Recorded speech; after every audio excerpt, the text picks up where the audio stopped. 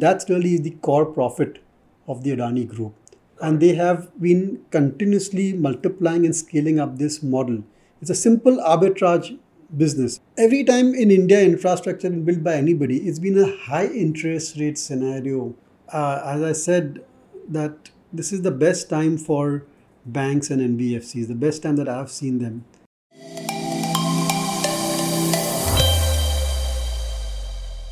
So we're here shooting our third Paisa Smart podcast. All excited, Varun. Yeah. So why don't we start by talking about what's happened since the last podcast in the markets? Any major news flow, where have the markets gone? Yeah, we live in interesting times. We had a super budget, which we discussed in the last podcast. But I think the budget has taken the back seat, and it is now all over the papers. It's all about the Adani Group and the Hindenburg report. And it's really what has been hogging the limelight and mind space. So let's talk about that today. Why not? We can give a proper perspective, balanced opinion on what has impacted the Adani Group of companies, a little bit about their history and the road forward for them. I mean, for me, what I'd love to understand is how exactly they make money. Because, over the last year, 2 years, 3 years, they've had an incredible rise, and particularly in the last year, Gautam Adani has been everywhere. And I think even recently, post-budget, they had their FPO, which they pulled. So why don't we trace that whole journey and, start at the beginning. And let's understand where Gautam Adani's come from, how Adani's, grown. Why don't we start with the flagship? So basically India has a shortage of coal and we're always importing coal. And that's where Adani, a very shrewd industrialist, he started importing coal into India and became one of the largest coal importer, supplying to all the power plants. And that was his first rise to fame over there. And thereafter, he knew to import coal, need a port. So he proceeded to build a port at Mundra. I've gone over there, by the way. It's a fantastic piece of infrastructure, solid performing asset. And so once he built the port, the idea behind the port was to make it like a SEZ. So he would invite other industries to come over there and they could easily export out of the port. And to provide power to those industries, he set up a power plant over there.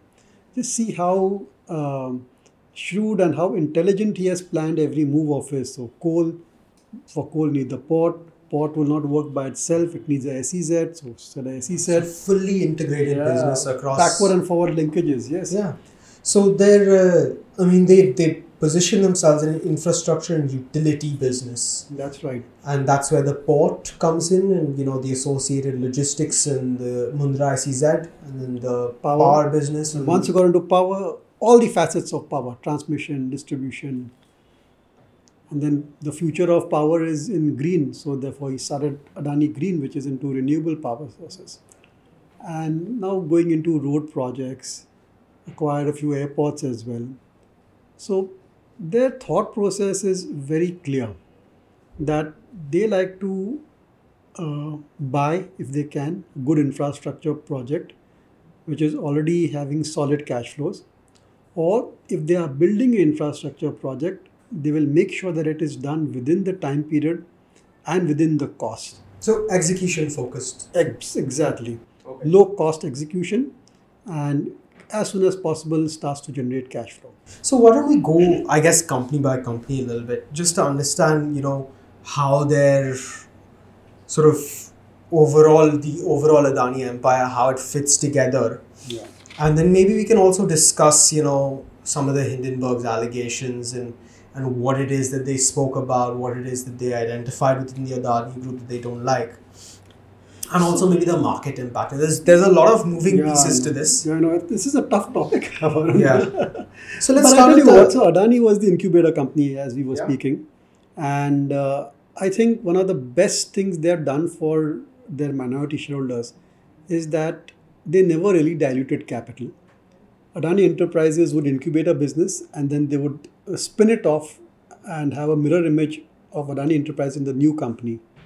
And therefore, a lot of the shareholders of Adani got free shares of all the other listed companies, be it transmission, power, green, total gas. So that was a very innovative structure of growing a business. I think it's never been attempted by anybody in India as far as I know. So it's almost like a publicly listed venture capital fund. Yes, exclusive to the infrastructure space. And then once that infrastructure project becomes profitable and scalable, then if you are holder of that venture capital fund, it just gives you directly the shares of that particular venture. Quite an innovative strategy. Yeah. So they have ports, which handles the Mundra port, and has acquired several other ports as well, like the Gangadaram port. Then it's the power plant, which is the traditional power plant, coal-based, gas-based power plants. Transmission, which has high and low transmission lines. And then, of course, total gas, which is gas distribution. Okay, so why don't we dig into ports specifically? Because that's, I guess, one of their more performing assets. Of all the Adani Group companies, it's performed the best since the Hindenburg report came out, so to speak. I think on average, most of them have fallen by 50, 60%, but ports has just fallen by 23%. And the promoter holding that was pledged was 17.3%, but I know that recently they repaid $1.1 billion relatively early. And released a lot of the pledges as well, yeah. Yeah. So the port, Adani Ports and SEZ, is it just, the flagship Mundra terminal, or is there a lot? I mean, presumably there's a lot more there. Yeah, there are many other ports as well, and it's their endeavor to have as many ports and get the synergy benefits out of it, and they know the business very well. And the reason why I think port hasn't fallen is because it's reasonably valued. All the other listed entities were at very high valuations, and I think that's the primary reason why the stock prices fell as well. So, and the valuation came into focus once the Hindenburg report came to light, because I think that they immediately compared the PE multiple, the price to earnings multiple of the Adani Group companies with other comparable businesses. And if a comparable business was going at a PE multiple of 15 to 20 times or so, a similar business in the Adani Group was going at many hundred times. Yeah. I think of all, I look at Adani Enterprise, which is at 172 transmission. That is after the fall. Yeah, this is all post-fall PEs. Yeah, that's right. Adani transmission is 120. You just double it and you'll come to what it was at the peak. Yeah. But Adani ports are comparatively 25, which is not bad. Not bad at all, yeah. And it's an operating port, cash flow generating and strategic ports as well. So that's where, and same with power as well.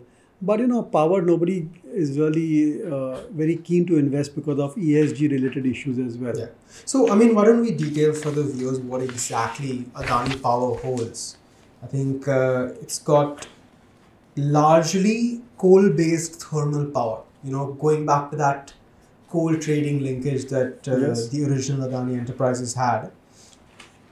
But also a few of them have been purchased outright by them at very attractive valuations as well. Yeah. So I think the majority, in fact, of their installed thermal power capacity was purchased. They've got Gujarat, which is presumably they built themselves, Maharashtra, Karnataka, Rajasthan, MP and Chhattisgarh, of which they acquired the Chhattisgarh plant, they acquired the Karnataka plant, and they acquired the Madhya Pradesh plant as well. Yeah, but that's the strategy of the group, that either they will acquire running assets, or if they're building an asset or infrastructure project, they will make sure it's done in the right time as well the right cost. So focus on execution over there. Yeah.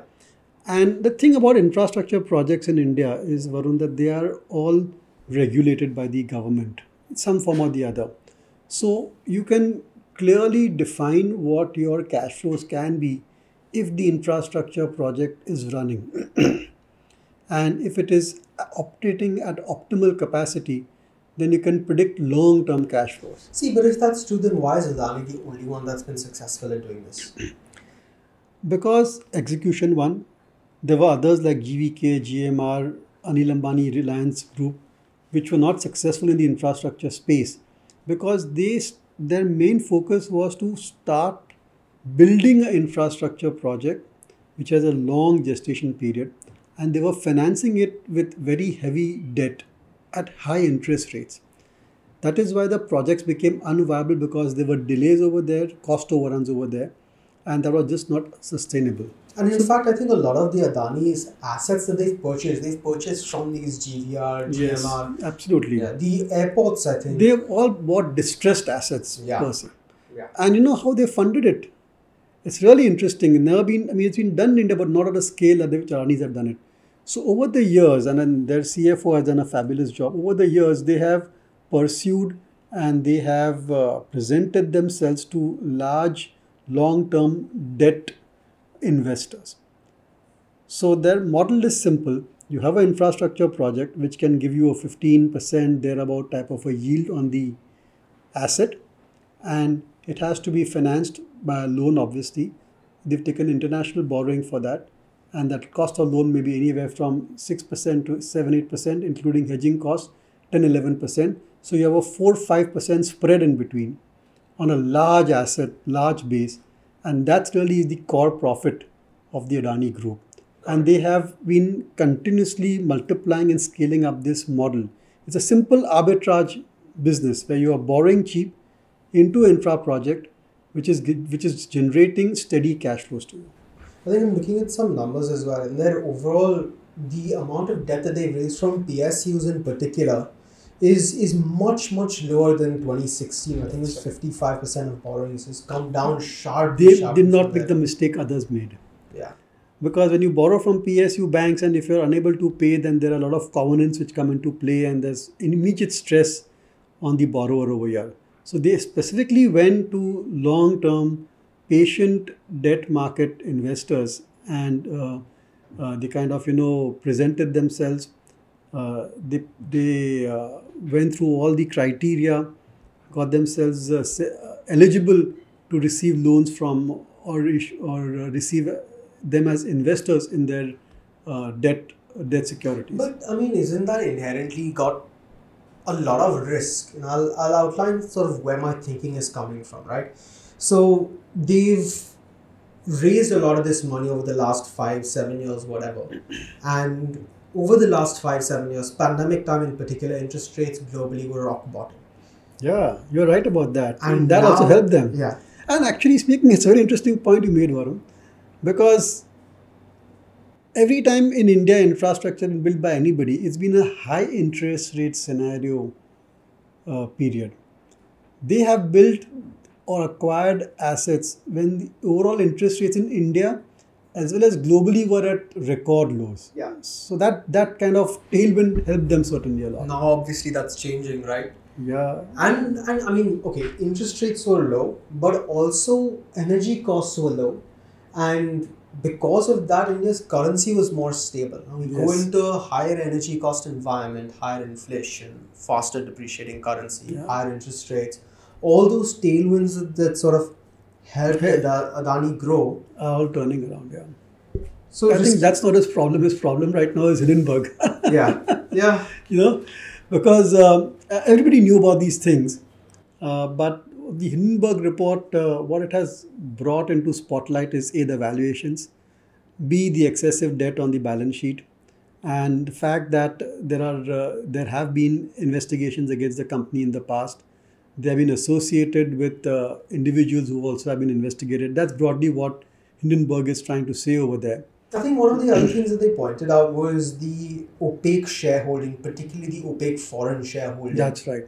That's been really a concern with many investors, not just Hindenburg. There's nothing new in the market. Last almost 4 or 5 years, this has been a question which has been asked to the management, and they of course have responded to it appropriately. But this is something which has caused a bit of a I would say issue from investors' perspective, and I would say that maybe that's one of the reasons why they do not have that much of a dispersed shareholding pattern.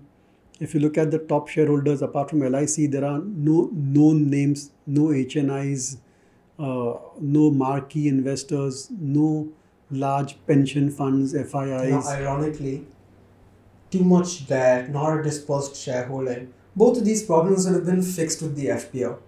if you think about it, they would have got external capital in to sort of reduce that debt burden, diversify the shareholding, and it's all gone now. Yeah, that was the objective of the FPO as well. But anyway, now that's the past. Yeah.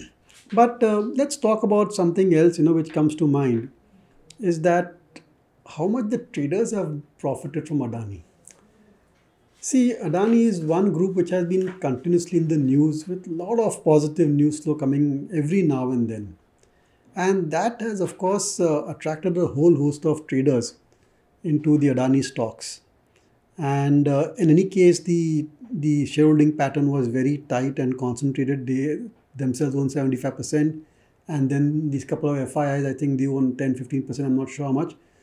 So the actual floating stock is very little in the market. And many traders have started buying into it. And when it comes to trading, once the stock is on a roll, it only attracts many more traders on the long side.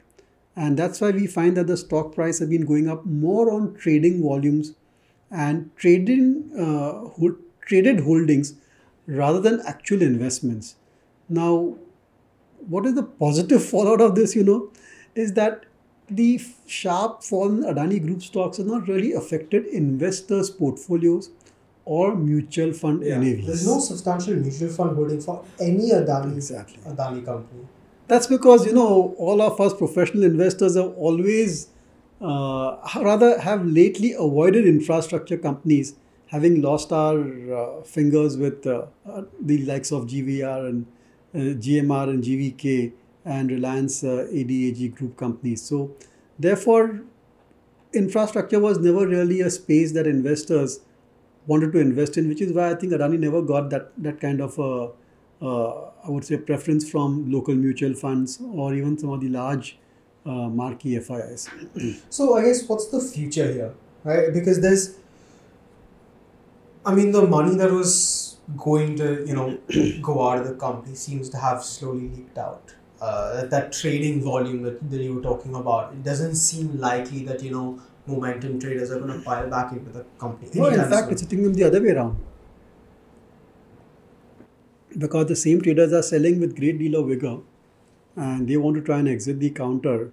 And there is just no one there in the market, deep pocket to buy. What I'm surprised is that they had the FPO, which was completely, I would say, subscribed. Why don't the investors who are invested in the FPO buy in the secondary market? Is it an interesting question to Maybe ask? they're waiting for it to fall further, Okay, you can keep on waiting, but there's never the right time. You can never know when the right time it is. But I think that's the reason that the prices are still falling because it's the traders who are really actually trying to exit the counters over there. So, as an investor, though, someone that's holding cash, would you consider holding on to any Adani company? Is that something you would recommend? Is that something we want to be doing, or still some distance to go? See, Varun, normally you like to invest in companies where there are least controversies, where valuations are reasonable, and where there is certain degree of status quo. What is happening over here is that every day there is some news flow or the other happening, negative, positive, whatever it may be. For example, now a lot of the rating agencies have put Adani debt on watch, maybe even downgraded. MSCI is saying that they will cut the weightages. Yeah. Who knows what's going to happen next? There are a lot of demand for JPC by the opposition party. Regulators are being asked the question that what are you doing about it? So if they start investigating, if something comes out of there. So there are too many moving parts and there's just too many uncertainties. So keeping all of that in mind, I would say that it's better to stay away for some time. Let the dust settle down. Let this, whatever, actions are to be taken, let those be over and done with. Then you can reassess the business and look at investing in the Adani Group company, but not right now. I don't think so. You think it will affect India, at all? Because they're obviously a major infrastructure builder, and a lot of India's core infrastructure is in their hands. We're talking about 7 major airports, 25% of our port capacity. substantial chunk of thermal power Yeah, generation. very interesting point you made, Varun, over here. Because this government wants to build out infrastructure really fast, and we desperately need good quality And they're one of the infrastructure. better infrastructure executors. Yes, exactly. But my real concern is that post this Hindenburg incident, if they are unable to raise resources for their ongoing projects or even for new ventures, then that's not good news from India's perspective, because we need many more Adanis to build the infrastructure in India.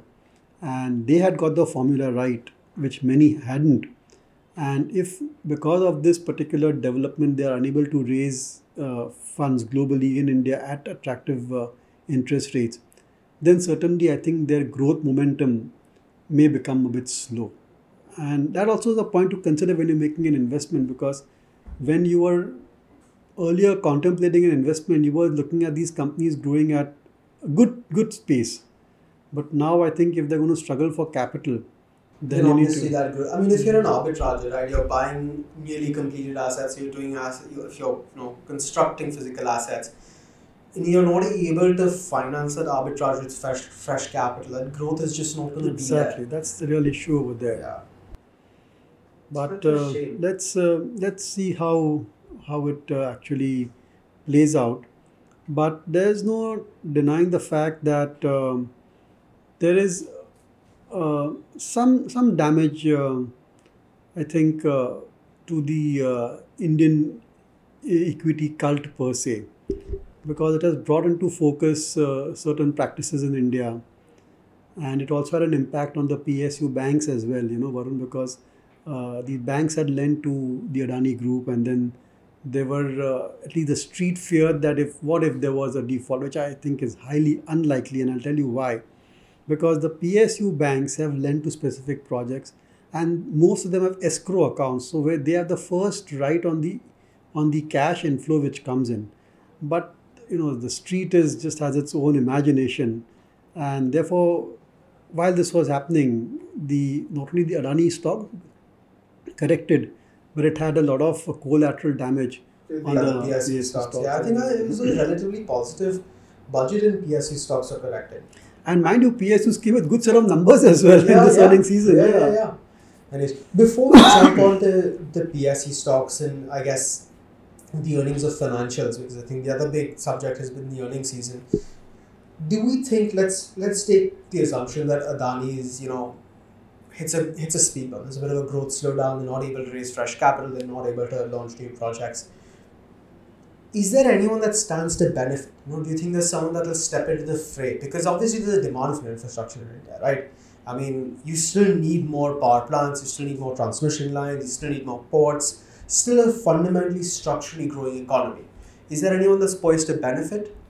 Yeah, I think there are a lot of ambitious industrialists in India, and there are many innovative financial structures also available. There are these investment trusts, infrastructure investment trusts also there.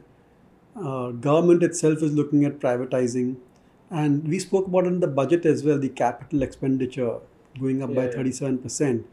So the government themselves is very keen on building infrastructure by itself from its own resources. So yes, I think that if Adani Group were to slow down, it would be a minor setback for the infrastructure rollout in India. But there are many others who will come into and fill their shoes. I think that's much of a concern per se. No. Okay.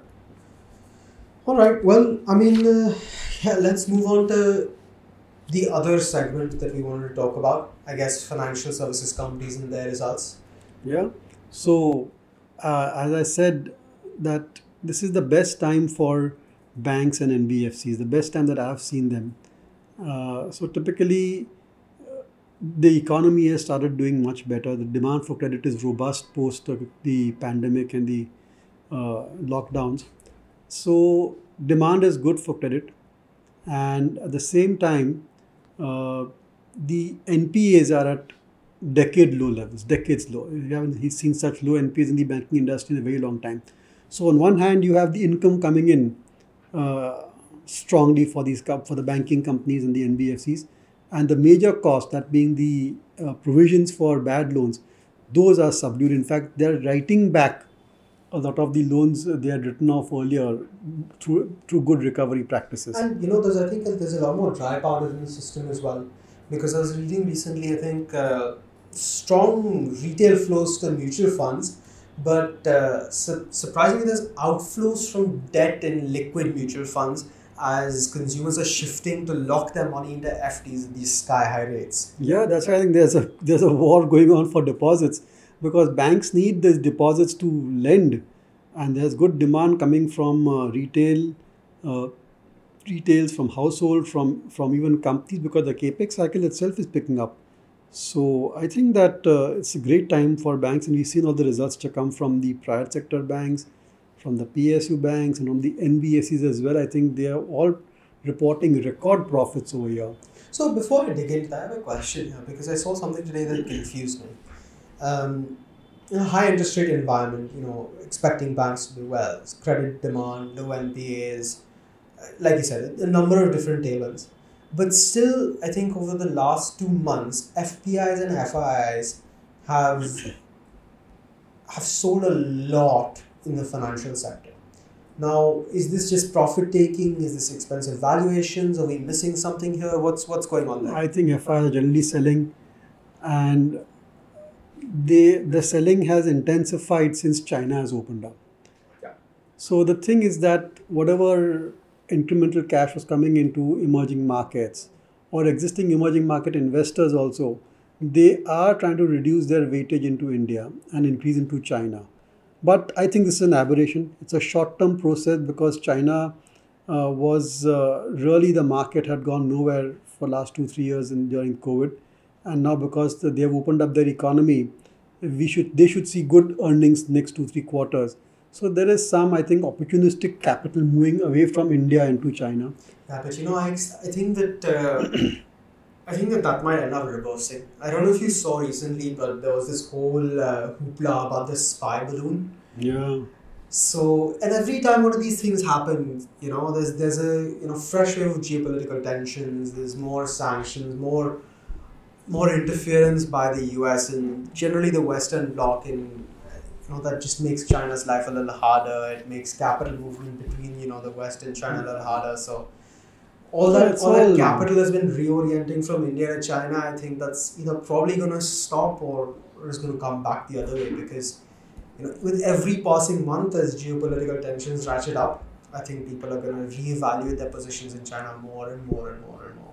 But I'm not losing sleep over FIs pulling money out of India. You know why?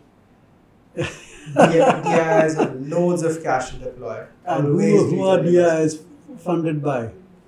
Us guys. Yeah. Retail investors. Retail investors. Hats off to them. I think this has really been the most positive development in the capital market of the last 2-3 years. The absolute faith of the retail investors into the Indian equity. Even when the markets are correcting, they are keep increasing their SIPs. It's that SIP culture. What a phenomenon. And what occurs to me about what's going to happen is, because you've got so many people, particularly in the last year and year coming forward, they're just investing on SIP when valuations are compressing, when markets are correcting.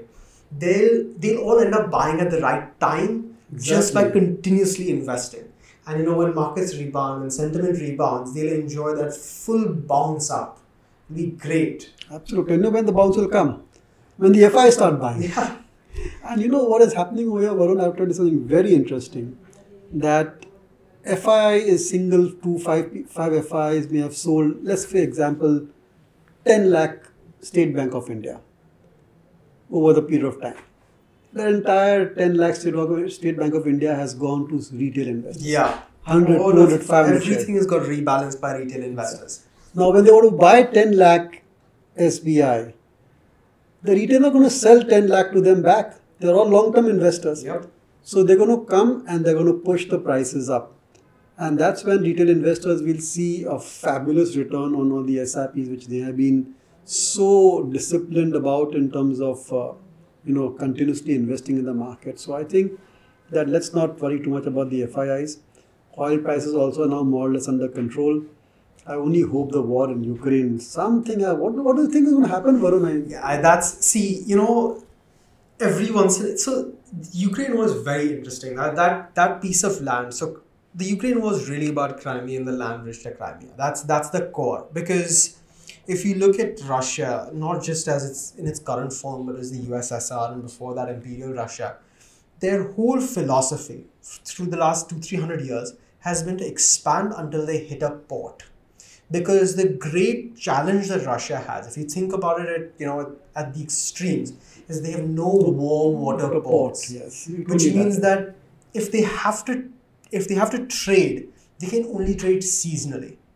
And the only warm water port that they ever managed to hit was Crimea. And in fact, the Russian fleet, the naval fleet, was housed historically in Sevastopol, and that's why Crimea is of extreme importance to them. And that's why that land bridge is also so important, because Crimea, outside of that land bridge, is an island. There's really only one bridge that connects it to the core Russian mainland. So they need that land bridge.